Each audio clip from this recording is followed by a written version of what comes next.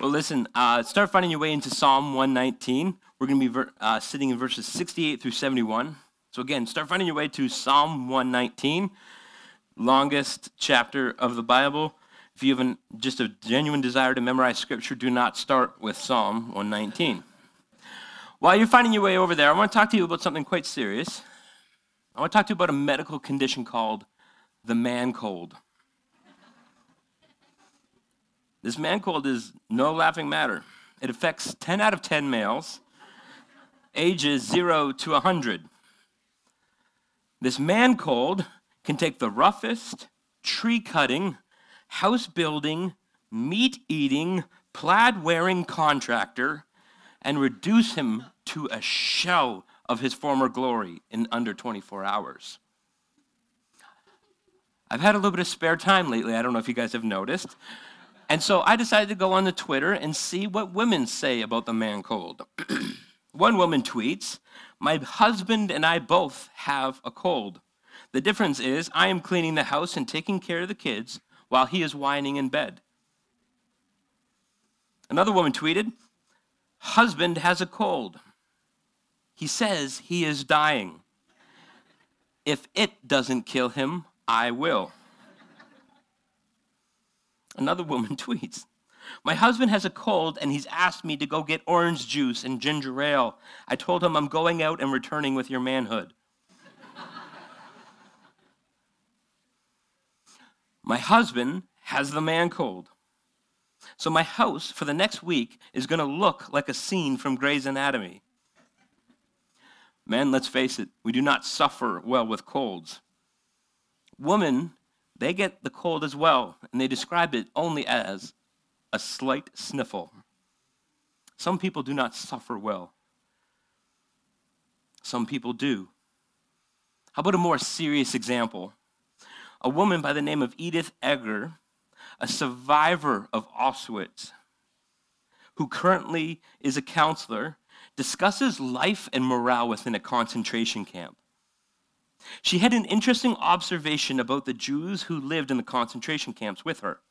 She noticed that inmates of the concentration camp who had suffered in life previous to the arrival did better in the camp. The inmates who had no prior exposure to suffering often gave up, wilted away towards their death. It is almost as though affliction and suffering created an outlook and a stamina and a perspective and a strength in a person that prepared them and their character for what was going to lie ahead. Suffering and affliction, these are not themes or a mere theory for the life of a Christian. The history of Christianity and our lives here today can both agree on one thing. We all will face trials and affliction in our lives. But the question now becomes, do we as a body, do we have a biblical understanding of suffering? Do we have a biblical worldview of suffering? Do we have a biblical understanding of the goodness of God and how it relates to and enters such suffering? The psalmist is going to show us. Right now, Psalm 119, I'm starting in verse 68. Let's see what the Word of God has to say. "Before I was afflicted, I went astray, but now I keep your word. You are good and you do good. Teach me your statutes. The insolent smear me with lies, but with my whole heart I keep your precepts. Their heart is unfeeling like fat, but I delight in your law. It is good for me that I was afflicted, that I might learn your statutes." Harvest, will you pray with me? God, we are coming before you, Lord, discussing an area of theology so good, so beautiful, so profound, and it is how you are perfectly good and how you do perfectly good works, even in the midst of hardship and affliction. God, I have no idea when I'm talking about these afflictions what sits before me and what people have gone through. So Lord, I ask for just a double portion of your Spirit to lead my thoughts and my words right now. Would this room, would shame not be allowed in here? Would guilt be not allowed in this sanctuary? Would condemnation not be welcomed, but would your goodness and your good works be allowed in here? And Lord, I pray as we talk about these heavy things, would we, maybe for somebody here today, for the first time in maybe months or decades, experience goodness with whatever they are walking through? I can't do this, God. I've never been more positive. I have nothing. And so, God, I'm asking you to do what only you could do so that you would get the glory and the honor and the praise, I pray.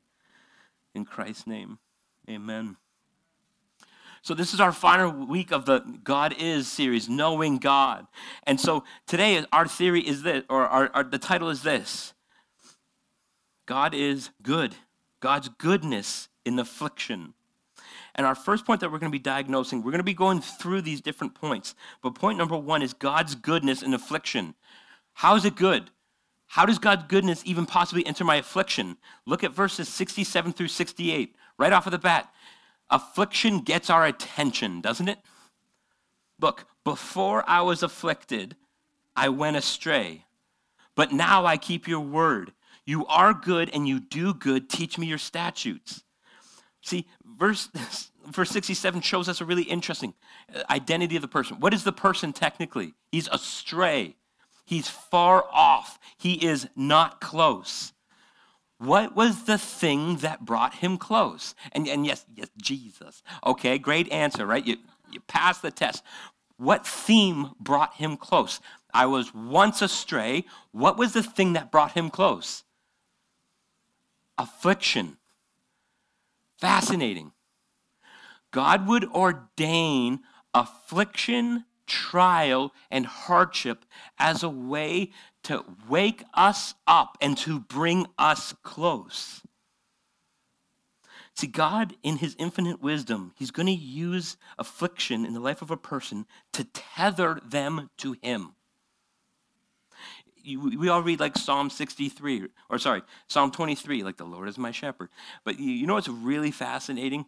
I grew up on felt boards, right? Growing up in Sunday school, I still need counseling for it. I'm trying to get through it.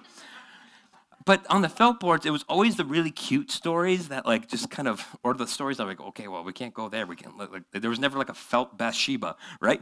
And so we would... And so we go through these things, and so we always see like Jesus walking with a lamb or a shepherd walking with a lamb, and it's always cute, it's always fluffy, it's always great. You know what shepherds literally would do to sheep that would go astray? He would snap their legs. He would go to the sheep that would go astray, and he would snap its legs, and he would carry the sheep on him until the sheep finally healed. Enjoy trying to design a felt board thing for that. Which actually, that's what we're doing in Harvest Kids today. So when your kids are going to have questions after the service, not my fault.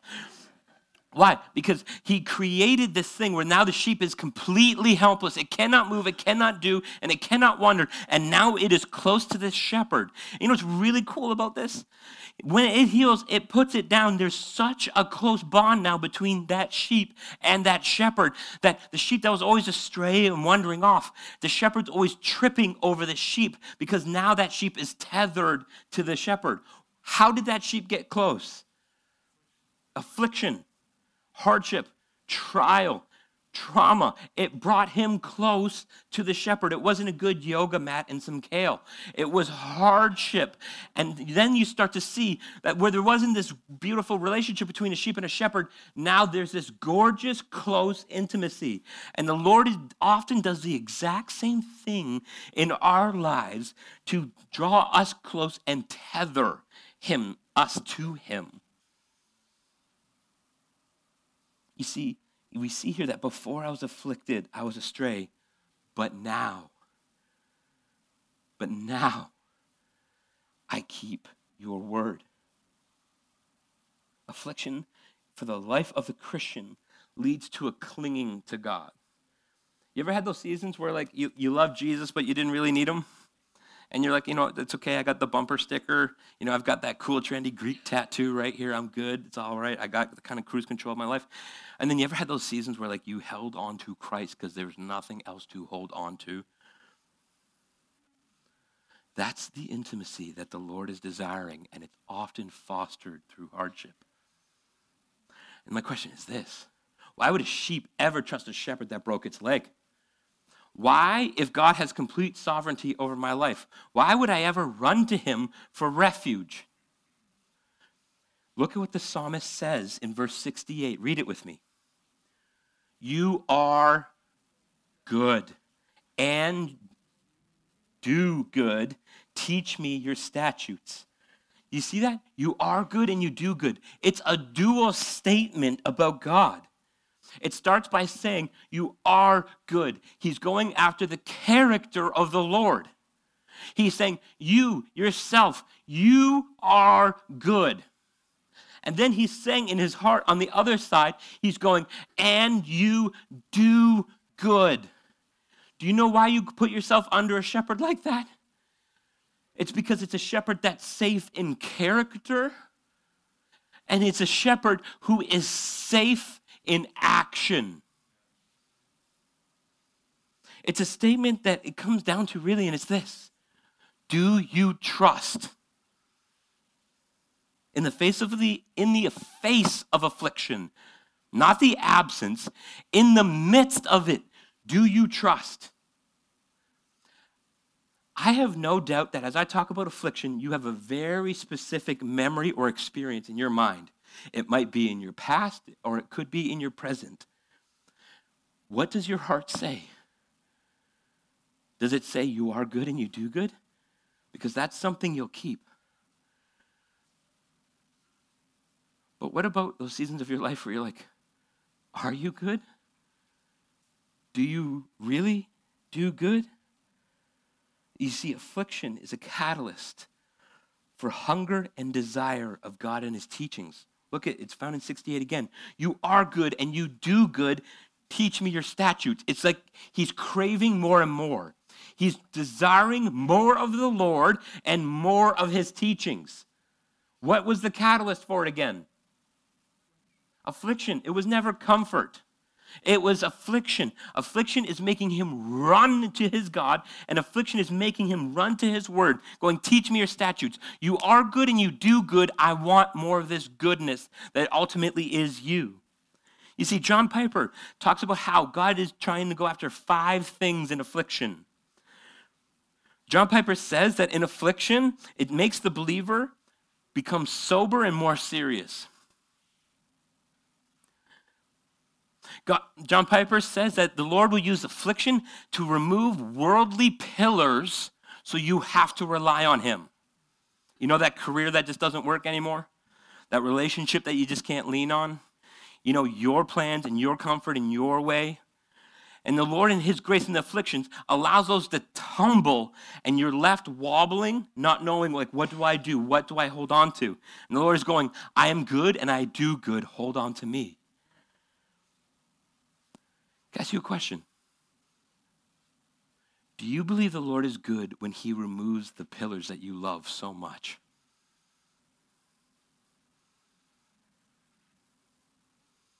That would be the ultimate test.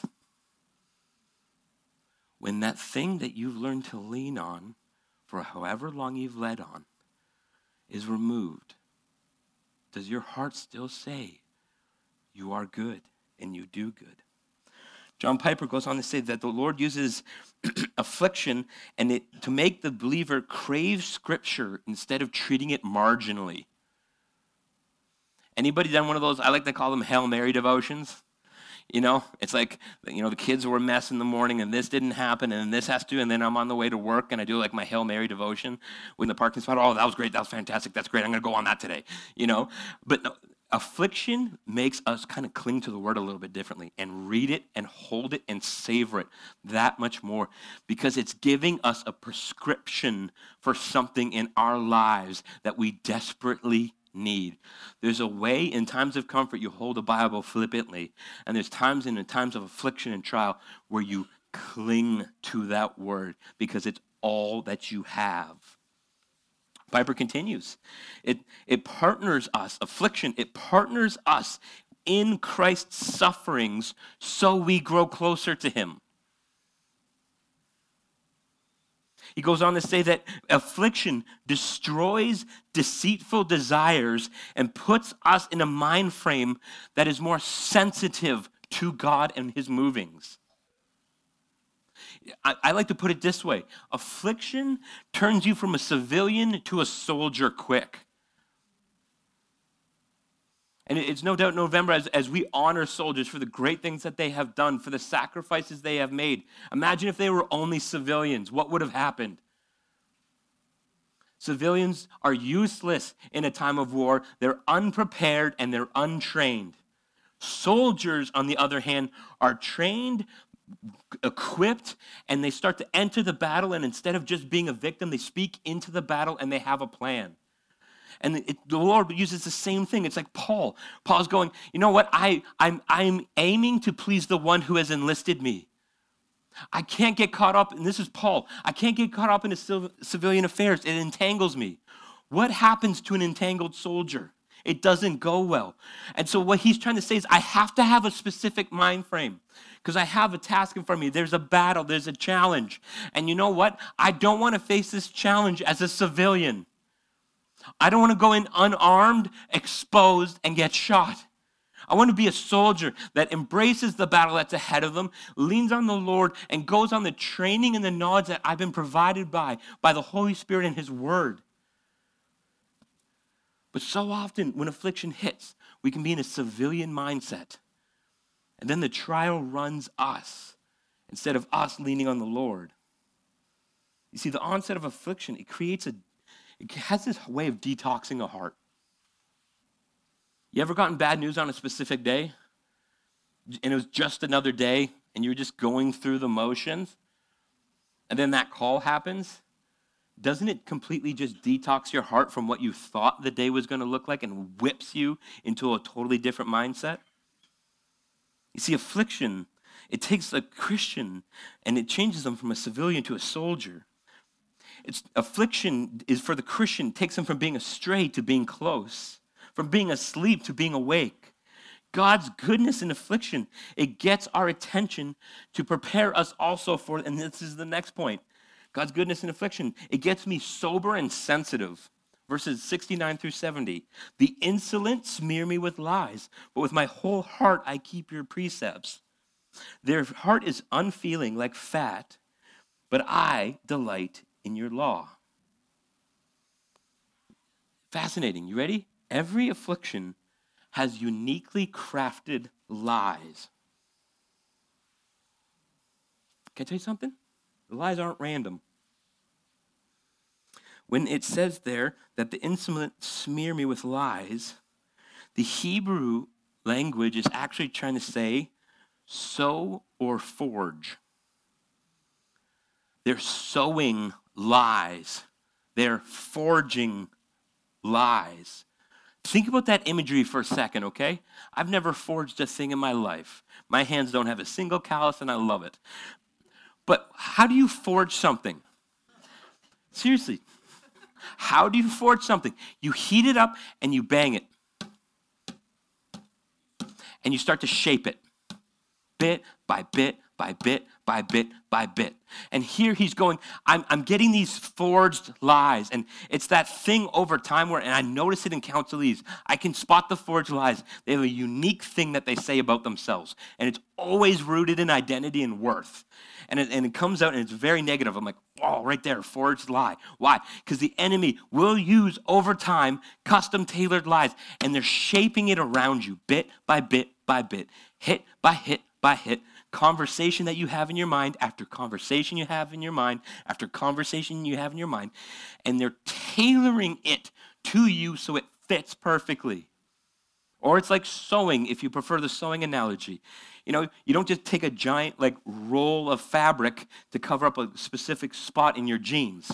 You make a custom piece of fabric for a custom area. That's how smart the enemy is. In the midst of affliction, they are fabricating and creating custom lies that are perfect for you to almost accept because they're covered in a half-truth. Right? Like the enemy is creative. We're going to give him that. He doesn't use the same lie on you as me, right? Because like one thing I notice a lot of times, especially moms with young kids, really struggle with like, my kids don't look Instagram worthy this morning, right? Now if Satan came up to Matt and we're like, listen, Matt, you're a terrible mother and your kids don't look Instagram worthy. I'm going to be like, go home, Satan. Like, come up with something better. That doesn't bother me. Forget that. Yet, I bet you there's a woman in here that would sink them. You want to hear one of mine? Hey, Matt, that counselee would do better and would be closer to God if you were a better counselor. Okay, fake nails coming off for fighting. Here we go, Satan, right? And so you start to see that, and you're sitting here listening to mine. You're like, well, that wouldn't work on me one bit. And guess what? Yours won't work on me one little bit. But why? Because we're seeing these custom little fabricated lies that are meant to destroy you in the affliction. Man, if anybody was even looking at you right now, you're done. You hypocrite. You're never going to get out of this. You are not wanted, you are not loved, and you're not even worthy of it. You are too far gone. You were a mistake. Probably hitting a couple nerves right now. And those are what I call the horizontal lies, which is against you. And guess what? This affliction, it has vertical lies to it as well. God is not in this. He doesn't care. He's exiled you. And this is all it will ever be. He is wrathful, distant, and cruel. See, the vertical ones, they're the most dangerous. You know why? They attack the truth of God's goodness and his good work. So you'll never try to run to him. And then what are you left with? You. We have to kill these lies. Not entertain them, not stuff them down, and not nourish them. How does one go about killing these lies? First of all, I love this because we're not Baptists, so we can be vulnerable. Here we go. Who here has one of those? Raise your hand. Come on. No, I know this church, we're not that sanctified. Put your hand up. Bingo. Okay, so you start to see, I'm like, oh, and maybe here and you're like too scared to put your hand up. And you're like, oh, thank heavens, I'm not the only one. Watch how we begin to address these lies and affliction. It's found in verse 69b. But with my whole heart, I keep your precepts. It's with his whole heart. He takes because heart, again, in this culture, too cute of a word. He takes his emotions. He gathers his thoughts. He takes his desires. He takes his hopes. He takes his aspirations. And he's presenting it to the teachings and to the character of the Lord. Because if you don't hold on to God and you don't hold on to his word, you're going to hold on to something. Spoiler alert, that will fail you. You know what else you can run to? You can run to you, your wisdom, your strength, your ability, your health, your anger, your resentment, your despair, the other person. You could even learn to hold on to the affliction itself and like just be thrown around like a rag doll and ask for mercy. You know what Satan's greatest strategy in this day is? And if you have young kids, you see it in every Disney Pixar movie. You ready? The greatest tactic of the enemy is for you to hold on to you because the only thing you need is you. Can I tell you something? The enemy doesn't fear your A game. He welcomes it. You want to bring your own A game to the battle. I think the biggest cheerleader you'll have is Satan. Going, go Matt, go Matt, go Matt. You got this, do it. He's going to be my biggest booster, my biggest fundraiser for the event. And he's going to go, Matt, you take care of this. Why? The enemy doesn't fear me at all. You know what? The only thing the enemy fears when it comes to me is what I run to. And if I run to me, I am a chihuahua at Michael Vick's house. It doesn't end well. You can tell who watches football. But guess what? If I run to the goodness of my God in my hurt, and I run to his good works, there I will be safe. That's why those vertical lies, if you have them, are so dangerous. They're creating barriers that stop you from turning to the goodness of the Lord, and then it's just you. And then it's game over. But you start to see this affliction. You see his goodness. We see how he does good works. Why? He's going, I am good. I do good. Come to me. I do good. I am good. Come to me and watch what will happen. We also start to see that, like, you want to see what the execution block for a Christian is? The execution block for a Christian is paved with the bricks of self-sufficiency and self-empowerment. Think about that. The execution block for the Christian is paved with the bricks of self-sufficiency and self-empowerment. So how do I avoid this execution block? How do I kill these lives greater and greater? Look at it this way. You're going to start to see, as we keep diving into the text, we're going to see two different types of hearts. In verse 70, their heart is unfeeling like fat, but I delight in your law. Watch these two hearts collide. There's a man whose heart is unfeeling like fat, and another heart that delights and also feels. So it was really interesting. I was reading on Spurgeon. Spurgeon actually wrote his doctor about this passage. You want to see what this is the first time Spurgeon's doctor's ever been quoted, but check this out. It's up on the board. This was Spurgeon's, nope. Next one, yes. This is what Spurgeon's doctor had said about these two types of hearts. You want one and you really don't want the other. Is not the psalmist contrasting those who lead an animal, self-indulgent, vicious life by which the body and the mind are incapacitated for their proper uses, and those who can run in the way of God's commandments, delight to do his will, and meditate on his precepts?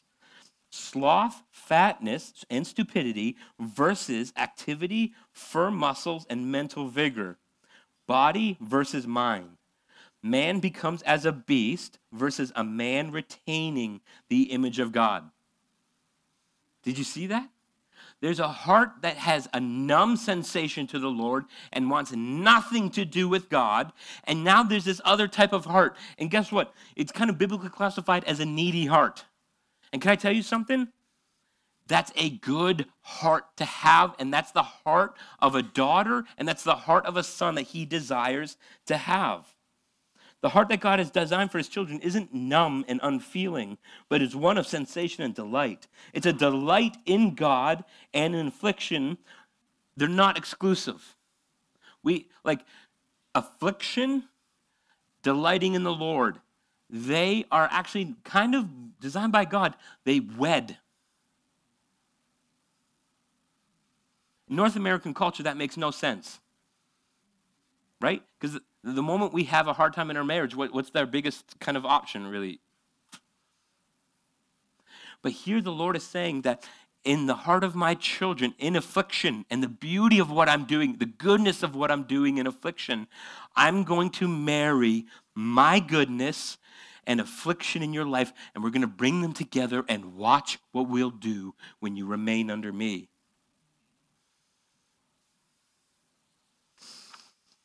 The heart who keeps his word, the heart who delights in his word. This is a Christian who's going to persevere and say, you are good and you do good. But see, here's the beauty of it. How does the psalmist say you are good? How does the psalmist say you do good?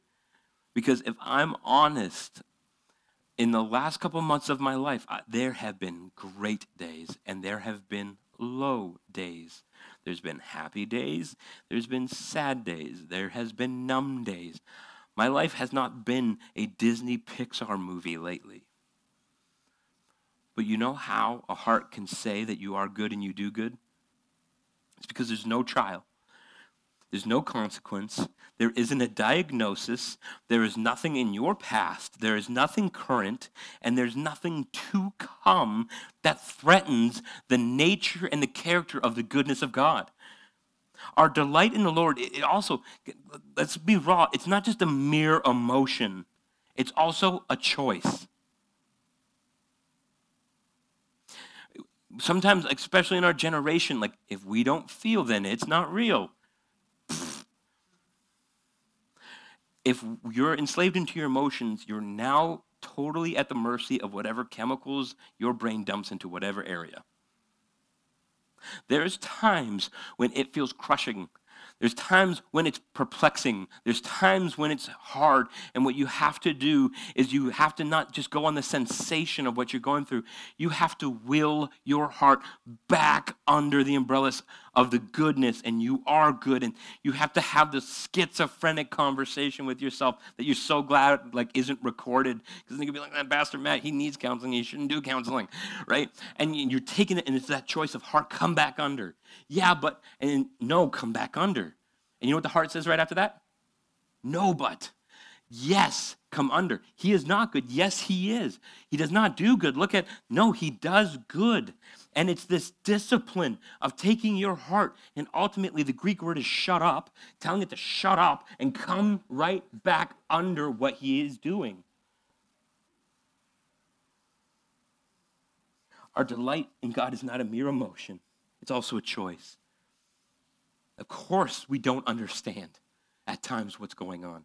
Of course, we do not get it right now. Some of us won't ever get it in this life. But I encourage you, stop and remind yourself, Christ has lordship over you, and Christ has lordship over your affliction. But you're like, Matt, look, here's me. Here's my affliction. I'm like, okay. And then I'm like, I grab their hand because I only have two hands. And I'm like, you put your hand on top of mine. Great. Here's you. Here's your affliction. Here's your God. Who won? And it's okay that there's times where you're like, man, this affliction feels like a wave. Feels like I'm drowning. And by the time I hit the surface, oh, man, there's another wave. I'm telling you that your trial is not your God, but both you and your trial have a God, and it's the same God. And your God is more for you than he is the trial, which is why you will not drown. God is good, and God does good. Take a moment now and just remind the heart that. You know, Spurgeon beautifully states, goodness in God is not a quality, it's his essence. Goodness in man can be a quality, but goodness in God is not a quality, it's his essence. There's a fundamental difference between the two. And you ever thought about it like this? Your trial, your affliction, that thing that you've gone through, the enemy, your lies that you face, your trial. You ready for this? This is going to sound refreshing. It's wearing a collar. And that collar has attached to it a short leash. Attached to that leash is a scarred hand of a Savior who loves you, who is for you, and is even using the yapping chihuahua on the leash to grow you in him. The goodness of our God is prevalent. He's so sovereign and he's so secure in the affliction. Are you ready? God will even use the enemy to grow you in Christ. He did it with Paul. He gave Paul that thorn. It was a messenger of Satan. And what did it do to Paul? Sobered him up and kept him close. Your trial is a tool in the hand of your God, and he is doing something. It's not random, and it is not meaningless. So how do we do this? How do we keep his word? How do we hold on to the statue? Matt, I have those lies. Matt, I have that affliction. Matt, I'm here today and I've just been like good for every Sunday for like 6 years, but I'm not really doing too good. I'm struggling. I'm limping. We see God's goodness in affliction. It gets my attention. God's goodness in affliction. It gets me sober and sensitive, wakes me up, brings me to him. And finally, God's goodness in affliction. I must remain under. This is a lost art, if I can be honest, in a lot of us Christians. Look at verse 71. It is, what's that next word in verse 71? It is good for me that I was afflicted. What? Wow, okay. I'm not going to lie, not a lot of devotional books going over this one, right? Like everyone's like, I know the plans that I have for you. They're wonderful and fluffy. That's like the devotional that we love, right? But guess what? Here, the psalmist is saying, it's good for me that I'm afflicted. And he's not using the word good in the Baptist sense where it's like, how are you? Good. How are you? Good. I'm so wonderful we can get to this building all together and talk about our goodness. No, that's not what he's getting at. He's sitting here saying, it's good for me that I was afflicted. I would not change it. I would not exchange it. I'm not coming out from underneath it. He is good and he does good, and it is true in my affliction. And I'm here to say that it was good for me that I was afflicted. Why? What's that next line? That I might learn your statutes. This is a man who has exchanged worldly comforts and worldly plans and worldly means and goes, yours are better, God. And in this moment, what I want is this. It was good for me that I was afflicted. It was hard. There was a lot of snot. There was a lot of tears. There was a lot of sleepless nights. There was a lot of limping. There was a lot of rehab. There was a lot of issues. It was uphill. It was difficult. It was too difficult for me, but it wasn't difficult for you. And now there's a peculiar glory that has been given to God in and through me, through this affliction. It was good that I was afflicted.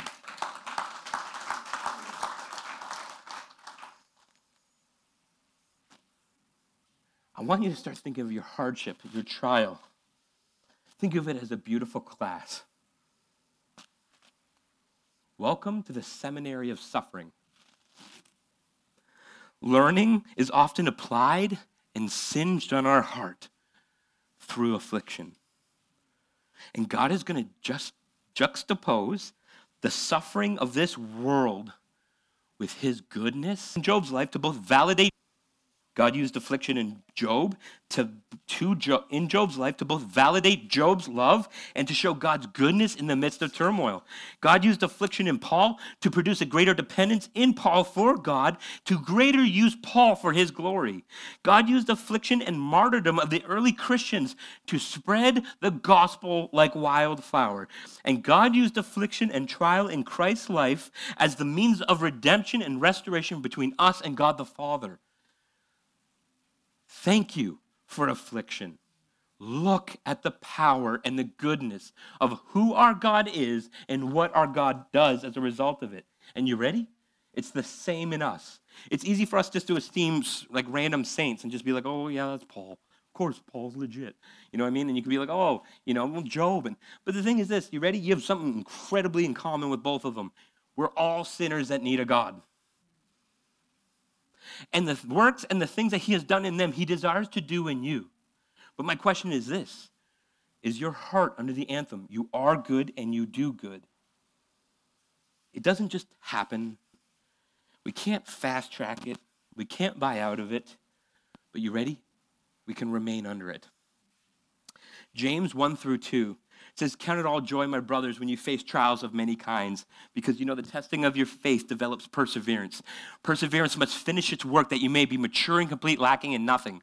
Do you know that when it talks about steadfastness right there, when it talks about patience, it's actually, translated, it means remain under. Remain under. Let me reread the verse in that context. Count it joy, my brothers, when you meet trials of various kinds, because the testing of your faith produces steadfastness. Remain under so that it can have its full effect, that you may be mature and complete, lacking in nothing. God is going for a whole effect in your life, not a partial. And he's saying, remain under. Why? Because I'm doing something. It is good. Remain under it, and I'm bringing it to full completion. Isn't that good? Is that God not good? Does he not do a good work? Using hardship and trial to bring about growth and beauty in our lives. Your affliction doesn't threaten your God, and it does not threaten his love for you and his work for you in his life. How do I know that's true? I'm reminded of Paul yet again. We know that for those who love God, all things work together for those who are called according to his purpose. How many things are all things? Take a guess. All. For those whom he foreknew, he also predestined to be conformed into the image of his Son, in order that he might be the first fruit among many brothers. And those whom he predestined, he also called, and those he called, he justified, and those he justified, he glorified. What Paul pretty much says is, he's got you.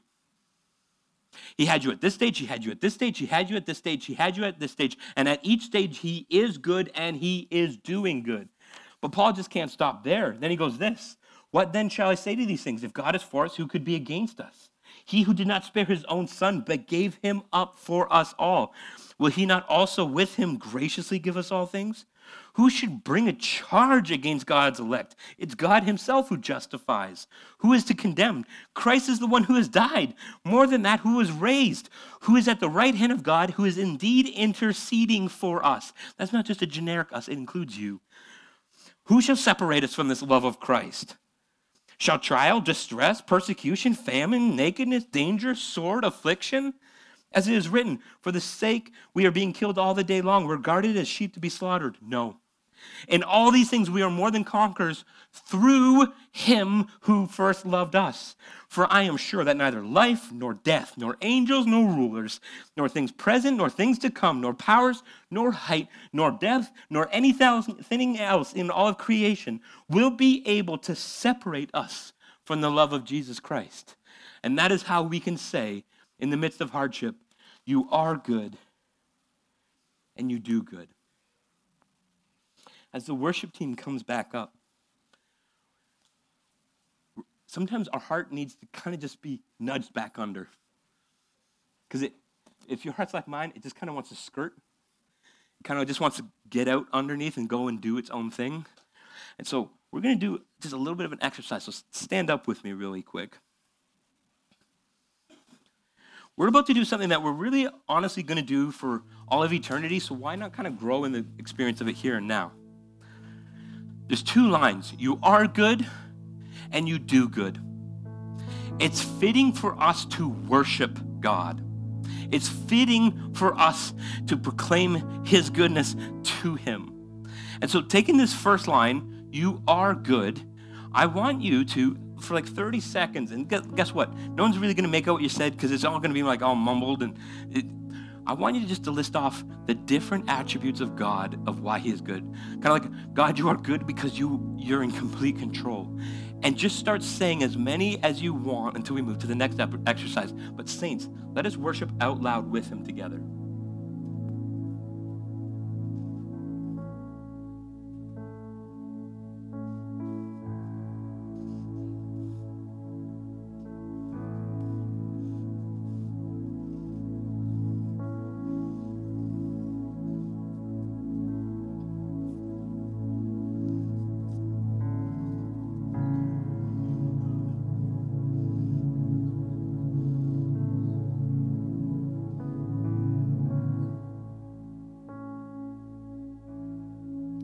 And to the next part, you good do because, just list off the various things that you have seen the Lord do in your life that has been good. So it's like, Lord, you are good because you have spared my life. Lord, you are good because you have surrounded me with saints who love me and who care for me. And just start praising him out loud. Go for it.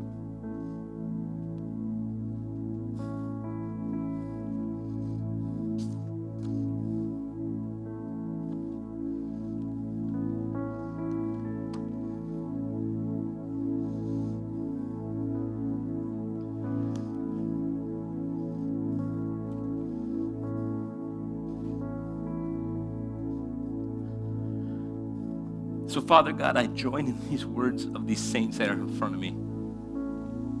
You are good and you do good. And so, Lord, I pray that wherever we're at, wherever we're walking through, whatever we need, I pray, Holy Spirit, would you meet us here? God, remind us of your goodness. Show us the goodness of who you are and the greatness of what you do.